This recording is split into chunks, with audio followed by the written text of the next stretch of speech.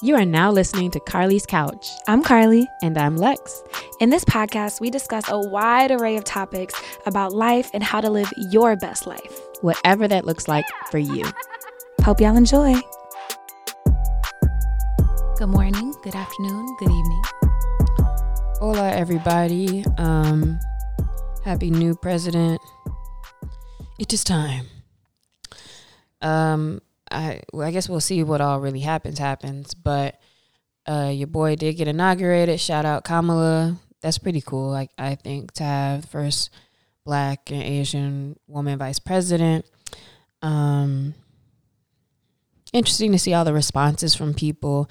It's weird because it seems like the bar is on the floor because everybody's so excited just to hear complete sentences, and everybody's excited, that it's just like, all right, at least you're coherent. But also, those first 100 days of what the president does will be important and will really show like the efforts and the initiatives and the values that he wants to put first as we move forward.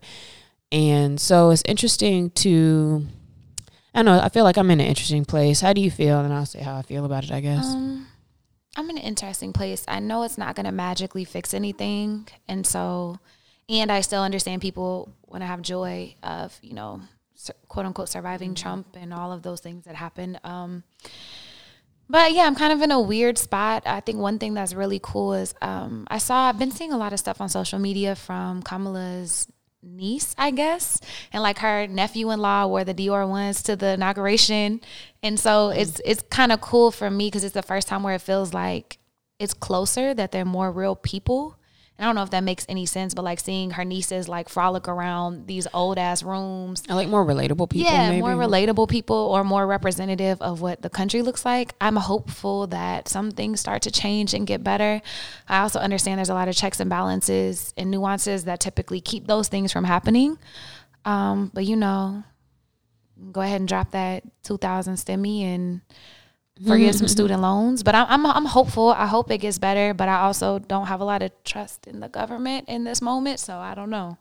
Yeah, I'm kind of still thinking about dipping off for a little bit of time. Just don't put it on Twitter. I know, right? Like, gosh, niggas just can't live their life and just chill. Like, we got to make an ebook. We got to make bread. Like, yo, you was doing good in Bali, chilling, eating breakfast off a tray in a pool. Right. Now they done came and yoked you up and shit, like, bro. But I did take some notes, but they yoked you up. Yeah, but I'm thinking about doing that, like just going somewhere else, maybe for like a month or two, maybe. I don't know when. I gotta get a check first. But how I feel right now is nothing. I did actually watch the inauguration, or a little bit of the inauguration. And I did feel like a little bit of like happiness and joy watching. I was like, oh, yay. Like, I'm glad that it went smooth and, wasn't nothing crazy. We just had all that insurrection a few weeks ago. And it's like, like these people have no accountability. It's so crazy and so interesting to me how off people can be, but so steadfast in what they think is right, which is just what they want. And it's just so delusional. It's incredible. And these are people who are not just like poor white people. These are people who have prominent family members or who are police officers or lawyers and all of those kind of things. And, people are really working hard to maintain a status quo of white supremacy. And so it's very interesting that, just because a few of the pawns change doesn't really change everything or a lot, to be honest. But we all know that. So it's kind of one of those things where, let's just see how it goes. I'm not really extra either way. So I'm excited to just at least, see what happens and how things move forward. But there's definitely so much space for improvement in this country, as there always has been. And I feel like as I get older, you just see more and more and more of that. But the question is, like, how do you actually make any difference, or like how does anything change, especially when at the very core of it, with who has the real power and the money, why would they want certain things to change? It's very difficult. But I saw an article in the New York Times. It's actually a little old now, quite a few weeks ago, or it might have been I don't know if it was the end of last year or the early early 2021. But the name of the article in the New York Times was called Deal Book, How to Fix America. Is that right? Mm-hmm. Yeah. And I thought it was really interesting. It was an op-ed. So, it's people's opinion, but what they did was they let, in this spread, they let quite a few experts in different spaces, speak to, hey, if it was just like one thing we should do, to fix America, or like just to get us going in a better direction, here's what that thing would be, from all these different experts and their points of views. And I thought it was really interesting just because reading it, I never read or heard of some of those ideas before, which made me think like, man, there's of course so much more we can do to be informed or to work towards solutions, or even just to brainstorm those solutions. Like I really never really thought about some of these things or how important they are. I'm gonna let you talk, Carly. You're good. Or that some of them are so actionable and possible to get done right now. A lot of times we look at what seemingly sometimes are insurmountable odds for like systemic racism and white supremacy and all these things that are happening in the country. But it's like some of these things are actionable and can happen right now and are happening right now in very small pods or in different sectors across the country. And so a lot of these, thought leaders and experts in their fields and in these different places shared things that I was like, man, I never even heard of that, but like they're already doing it. And like, look at all of their data that they already have. Like, wow, if we did that on a bigger scale, this really could change the world, at the very least change America, or start making change in these smaller communities.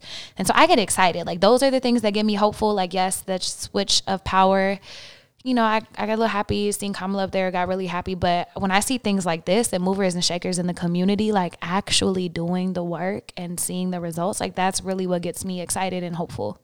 Yeah. And it also goes to show that we should or need to be doing more research into who are the people actually working towards particular solutions. I feel like I see talking about the issues all day, which is fine because those issues need to be brought to light and need to be discussed. But I think a lot of times we do overlook the people who are really doing the work and or have organizations or have, academic work that they're researching and all of those things. And so, if we really wanted to start having better discussions around things, I think it's worth taking a look at more of who's doing what and really connecting a little bit more to that work, to those people, and then seeing how you can better help or add to the folks already doing the work versus trying to make your own movement or trying to start your own thing, which I see a lot of people will do, trying to be your own expert in the space. And it's like, or we could just actually get more people around and supporting people who have more data, have more knowledge, have been looking at this more closely, etc. So I think that's important. And Carly, we're going to list off what some of those op-ed article titles were. And this was like what their one thing is that they would do to fix America. So just so you can get an idea of the types of things they were saying, we're going to go through what they mentioned. And doing the research for this episode and getting prepared, like just really reading through a lot of these. There are a few other publications that have them too. We'll link this particular article in the episode notes. But if you are excited by this and, ready to explore other options and seeing what's already been done, there's a few articles that I found from some huge publications. And I was like, oh man, this is a whole rabbit hole that I probably will fall down later. But for the purposes of this episode, we'll start naming these ones. You want to start? Yep. So the first one was Give Americans Cash at Birth so they can retire as millionaires. The author of that one wrote about how each child born can get a particular birthright that gets interest over time, accrues interest, and so that at a certain date, you have access to a particular amount of money. Mm-hmm. Another one is Persuade Companies to Embrace a 2% Solution. And the author wrote this based on households, not companies, already give 2% of our income to try to make the world a better place. And so what if companies did that? What if banks did that? And seeing how much that could move the needle for different areas. Another one was Listen to the people you disagree with the most. And I disagreed with that one because I don't be caring about what people who are wrong say. But their point was just to at least you have to be able to have dialogue with and among differing opinions. And I also disagree with that one. But yeah, that was the worst one. yeah, I was like, nah, I'm out on that one. Don't count me in. This one is will not be looking into. No, thank you. Next, this one I actually am really excited about, and I'm wearing my Greenwood shirt today. So shout out to Fire in Little Africa, Black Wall Street in Tulsa. Use remote work to revitalize the cities that need it the most. And they're saying in this digital economy that we live in, people can work from anywhere, but a lot of economies are hurting because there's not a big draw to live there, i.e. Tulsa, but there really is. And so Tulsa Remote started this program, I want to say 2 years ago, where they paid people $10,000 to live in Tulsa. They gave you a job. You have like really nice housing, access to a co-working space and communities and growth opportunities with trainings and all kinds of stuff. And they said they had 100 people the first year with over 10,000 applications. And they're on their third cohort now. They're actually taking more applications. So if you're excited to learn more about Black Wall Street and moving to Tulsa, check that out. But they've only had like a handful of people leave after 2 whole cohorts of like 200 or 300 people. Yeah, I think that's really cool, actually, and really interesting. And for people like me, for sure, like if it was some random city and they were like, here's some bread to go live there for a little while, I would kind of consider it. I wouldn't be mad at it. So I think that's interesting.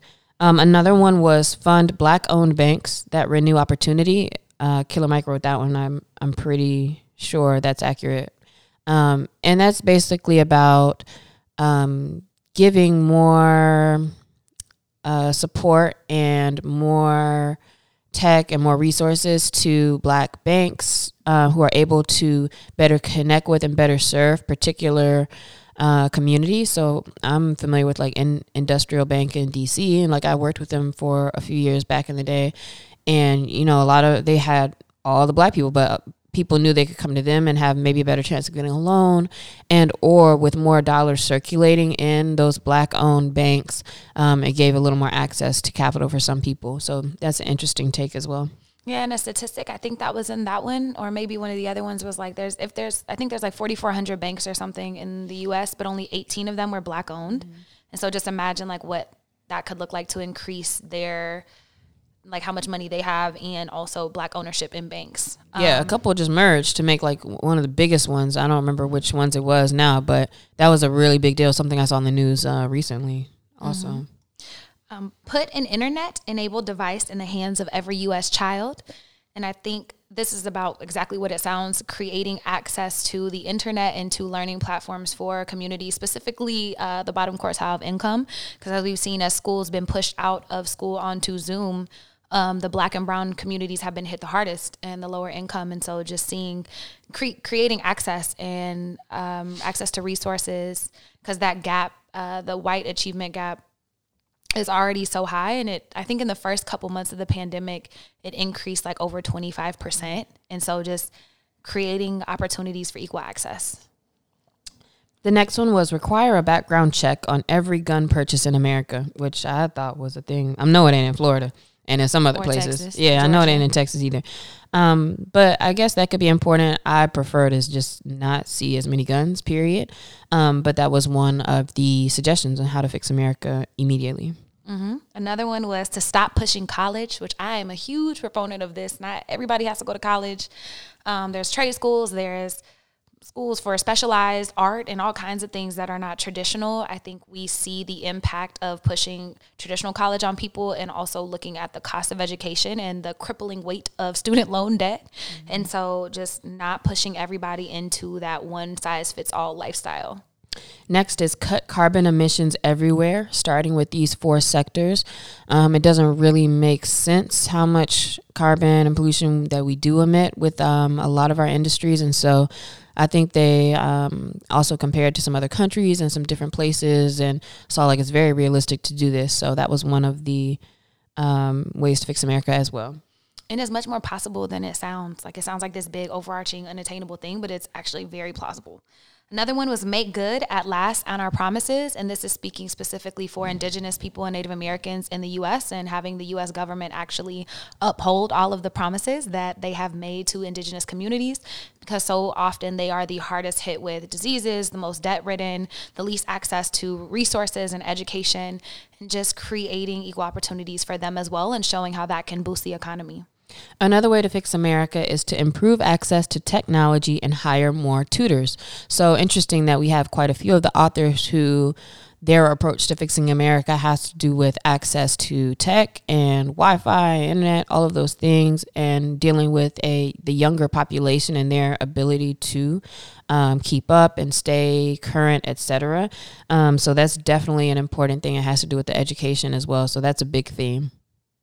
Another way we can fix America is to abolish ICE. For a start, that's pretty self-explanatory, but they also addressed the policies on immigration, which I see the Muslim ban already got repealed or changed in the first couple of days of presidency. So shout out to that. I don't know exactly what that looks like, but just looking at all of these practices with immigrants and how they're being treated. Yeah, they just be running through places just to like cattle people up. And it's like, for what? Like, that's not your problem, but alas. Next is slash regulation and prioritize growth. This one was more about economics, and so I'm not going to say too much about it. But they had some interesting ideas about the U.S. economy and how that can make for less of a gap between different communities. Man, if they just cancel student loan debt, that would help too. And then the last one. Yeah, nobody said that though, so. The last one is ban share buttons on social media. And I thought this one was super interesting. You might have more to say about this one, but I thought it was super cool the way they talked about that and how just this share mentality and the virality of, I don't even know if that's how you say that, virality of people being able to go viral with their posts and sharing misinformation happened. Yeah, what's interesting about the share button specifically is that before, when we would just say things, people liked it and commented, it was cool. But it's different when you can quickly just retweet, quickly repost, quickly do things when nobody's even really reading the article, fully even getting past the clickbait headline, and to what you're saying, sharing misinformation and or just too quick. It's too easy, I think, is the issue that this author brought to our attention. It's too easy to just share something without any effort. And so that's an interesting thing to think. If there's one thing you could do, that it would be that, banning the share button. That's powerful. And that's really a huge part, which we already start to see in some of our textbooks and news about, changing the whole trajectory of elections and these important things that are happening is because of social media, or has to do with social media. So I think that's very interesting. And I know that y'all hated, or I saw a lot of flack on Twitter whenever they changed the retweet button. It's like quote retweet, and everybody was confused. But they said you better read that whole first. Exactly. And so they were saying they saw like I was like 25% like downturn and people retweeting stuff, and it was perfect during election season because there wasn't as much of a spread of misinformation. And so that is some of the solutions that are presented in that article. And so I definitely recommend you go and Google New York Times How to Fix America, and you should see that synopsis, or if you had that edition, I think there's a longer version that's a little more detailed as well. That gave some interesting ideas. And then we want to just break down a couple of them as well that spoke to us also. So one that I want to read and talk about is from Chris Magnus. He was the chief of police for Tucson, Arizona. And he said, the way to fix America is let mental health experts answer 911 calls. And to me, I'm like, oh, that's interesting. I never would have. I mean, it clearly makes sense. Like all these things, when you read them, they kind of make sense. And again, there's always like holes and stuff. And like, but what about this? What about that? So we're not even saying like, oh yeah, we agree with all these things, like straight up. But I think it's a very interesting take. And it's like, why is this not happening? But I'll read this. So Chris says, we need to be more successful in addressing mental health related calls that come into 911 centers. But how? We should be placing one or more mental health professionals in these centers to triage calls of this kind before they are dispatched exclusively to police officers on patrol. New York City recently announced a pilot program along these lines. In Tucson, where I'm the police chief, we have been doing this since the spring of 2020. Calls to 911 from people in crisis typically fall into several categories that justify different types of responses. The first type involves callers with questions who need referrals or who require crisis counseling. In many circumstances, mental health professionals within a 911 center could handle these questions and provide the appropriate referrals. When callers need counseling, triage personnel can make a warm handoff to a crisis line for counseling over the phone. Another category of calls involves circumstances where mental health professionals must respond, but there's no need for the police to even go to the scene. Local mobile crisis teams of mental health professionals could often handle these calls without police support, as long as there's no indication of weapons or violence. Such teams should be established if they don't exist. Suppose the 911 center call takers or mental health triage personnel determine that weapons are involved or that the scene involves potential violence. In that case, they should send both police and the mental health professionals. The police should always make the scene safe before the mental health personnel engage with those who need them. When it is appropriate that only the police engage with the persons at the scene, they can decide to call off the mobile crisis team personnel. Appropriately triaged calls involving mental health crises coming into an emergency dispatch center can assure the right work in the right hands and help 911 center call takers, police officers, and mental health personnel work together to provide persons in crisis with the best possible care. Now, I don't really fuck with police, but I agree that a lot of the issues that people call the police for and or a lot of the people that police end up having to deal with, they don't deal with well or are not very informed on how to actually de-escalate or how to actually understand what's a threat, what's not, and all of those types of things. And I think that there is something to thinking about how there can be a team of people who are actually professionals in different spaces, i.e. mental health. And if they were a part of this, even just for accountability, but if they're a part of this and offering solutions, and, it makes me think about like the negotiator, or like if there was a hostage situation or a holdup, you know how they always bring in that one person who like really knows how to outsmart them or to talk to them or, give them what they actually want or understand what they actually want and what's going on. It would be helpful to have that kind of support. And to maybe there will be better decisions made and less lives lost and less, fire or shots fired and all kinds of things. So I thought that was just an interesting idea and take that you would think like, yeah, of course, like 911 call centers could have people there who are more qualified for certain issues.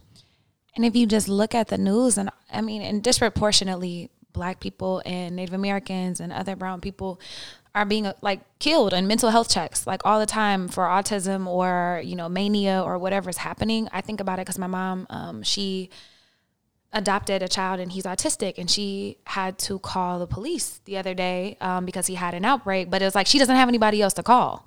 She didn't want to call. I don't really want y'all to come. Yeah, it's I don't want y'all to come, but I don't know how else to de-escalate. And I'm on the defund the police, but people are like, well, how would you fix that? Well, you start integrating programs like this to give people another option so they don't call somebody that it ends lethally a lot of times. And so I think this one is a great one. I think that I would like to look at the data to see how it's going in Tucson and to see the program in New York and seeing how they're integrating that. But I also have friends who are 911 callers, and they're a lot of times we just have to tell the police because there's nothing else to do. Mm-hmm. Mm-hmm. So giving them another option. And then the one that I would like to read, you can change or you can fix America by thinking of education as more than just school, by Kwame Owusu-Kese. I hope I said his name correctly. And Jeffrey Canada, the chief executive and president of Harlem Children's Zone. Since Brown versus Board of Education in 1954, schools have failed to eliminate. Damn. Schools did fail. Damn, they did fail. I'm sorry. I'm going to restart. Here we go. Since Brown versus Board of Education in 1954, schools have failed to eliminate the opportunity gap between Black and white children in America. How do we make schools actually work for all children? The nation has been pondering this question for decades, with answers that have fallen woefully short for poor students. But we think this is the wrong question. What the country should be asking is, how do we change the neighborhoods around schools to make them places where young people can find success in school and beyond? If we are going to break the cycle of poverty, we must reimagine education in America. We can no longer view education as simply the things that go on inside the building that we call school. Such a narrow-minded focus has proved inadequate to the task of moving large populations out of poverty. We must broaden the focus of education to encompass the communities around the school building.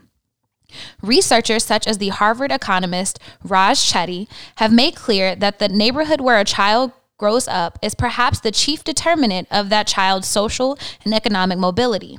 Of course, the quality of the school the child attends is important, but so is the level of residential segregation, the neighborhood's social capital, the stability of that child's family, and the neighborhood's level of poverty.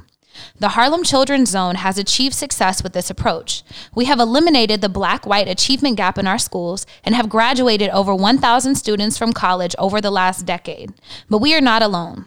Other organizations throughout the nation, such as Strive Together, Northside Achievement Zone, and communities and schools have used the same holistic approach to open pathways for upward mobility for poor children. An emerging field of practice centered on place, i.e. where a child grows up, has championed the providing of comprehensive services to neighborhoods to effectively combat poverty. These services include high-quality education and cradle-to-career youth programming, physical and mental health support, workforce development, affordable housing, and community leadership development. This is the level of support that our nation must direct to poor communities across America. The focus of the William Julius Wilson Institute at the Harlem Children's Zone is to scale the effectiveness of high-impact organizations around the country through capacity building and technical assistance. But the resources to fund such ambitious programming have been painfully deficient. America cannot afford to continue to waste all of the talent in these communities. When these communities suffer, the economy suffers. When the economy suffers, we all suffer. We must reach a point where the word education means much more than school. It means truly transforming a child's life from cradle to career. And this one, if y'all are new to the podcast, is really important to me because I work in education through my own company and then also through local nonprofits. And there's some staggering statistics that 80% of students' time is actually outside of the classroom. And so this article is right on. They only spend 20% of the time in the actual classroom. And now that they're on Zoom, it's probably about 10. And then 82% of educators are white. And so if you're just looking at these, it's like, wow, we're spending all of these resources or barely any resources while they're there. But what happens whenever they leave and go back to these communities? And so I think the Harlem Children's Zone and Kwame are looking at this holistically, which is really the only way to do it, but in a way that doesn't just eliminate that gap, creates access and resources, but also uplifts the economy, because when you empower one of us, you empower all of us. Yeah, I wonder what it takes to take programs like this, like throughout the whole How to Fix America and all the variety of articles. I wonder how much it takes as far as like funding and resources to make some of these ideas a little bit more popular or widespread in different areas, and what it takes, I guess, for politicians to then look at data or be able to assess, like, okay, let's put money into it. Like, there's so much money that goes into war and its accompanying like sectors. There's so much money that goes into, like we said, like police got like Batman Beyond tanks and shit, but it's like Teslas. Yeah, but like our kids don't have, you know, the appropriate resources to get on their Zoom for school. And so, you know, I just wonder, like, what does it take as far as your numbers, your stats, or maybe it's actually caring about these communities in the first place, to care about the stats, to care about putting money towards those programs and to actually do it, because they have the money. I mean, or we don't, but we make up the money.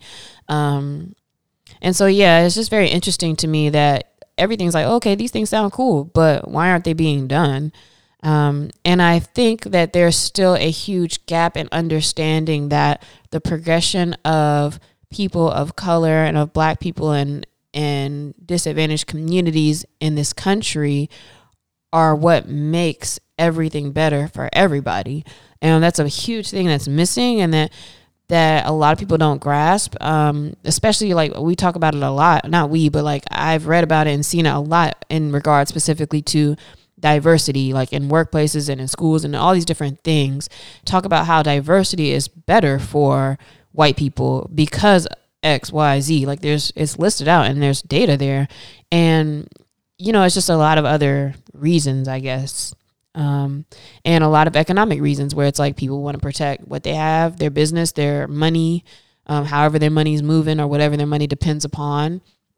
And like we said, the systems as they are may work for them, but there are so many smart and bright children, especially when it comes to youth, that just could stand to like have just such a better exposure and ability to utilize like the level of intelligence that they have. And anytime I've worked with kids, and I know you work with kids all the time, it's like, man, y'all are smart. Like they be knowing the answers to stuff, and they be having solutions. But then I'm sure it's easy to get disillusioned, or it's easy to not feel supported, or you don't know how to do a thing or how to start a thing or whatever it is. So, and you got people holding you back and all kinds of things. And so, not to say it's excuses to not try, or that we should, this is why we're doing bad and we could do better. But yeah, we could stand to have support in a lot of these different areas. As you said, as you read, Carly, there's a lot of, education specific ones. So definitely something to look at. I think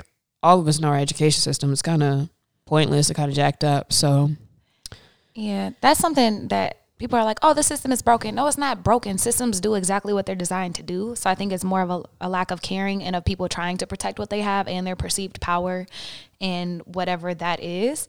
And so that's why I am hopeful, and I do get so excited. Man, kids are amazing and crazy. They give me a lot of hope working with them, but they just need access to resources. There's no reason why they don't have access to the internet or to laptops or to books that are of quality and can help them grow all of these things. And so really for me, that's where it always starts. But the reason why I think it doesn't is people don't care. Yeah, I'm laughing because I used to steal books like shit. Like I was smart as hell, but I was like, man, I can't afford these books. Them college books used to be like hundreds of dollars. Like for what, dog? Like I was all in the bookstore, like yank. Dang. I couldn't. Wish I would have known you back then. Would have saved me some bread. I was on everything. So again, we encourage you to check out the article. Let's try to remember to link it in the notes so you can check it out for yourself, just to get an idea for the interesting ideas. And I would say the question of the week for you guys is, look at those different ideas and let us know if any of them stand out as something you're like, oh, that's a really good idea of, a way to fix America, or something that's very important or stands out to you. Or if you had your own ideas as part of the conversation that we had today about what could be, if there's one thing that you could focus on, what could that thing be? Yep. So let us know. Hit us up at Carly's Couch on Instagram, Twitter. We have a TikTok too that I'm starting to put stuff on. Okay. Bye now. Bye.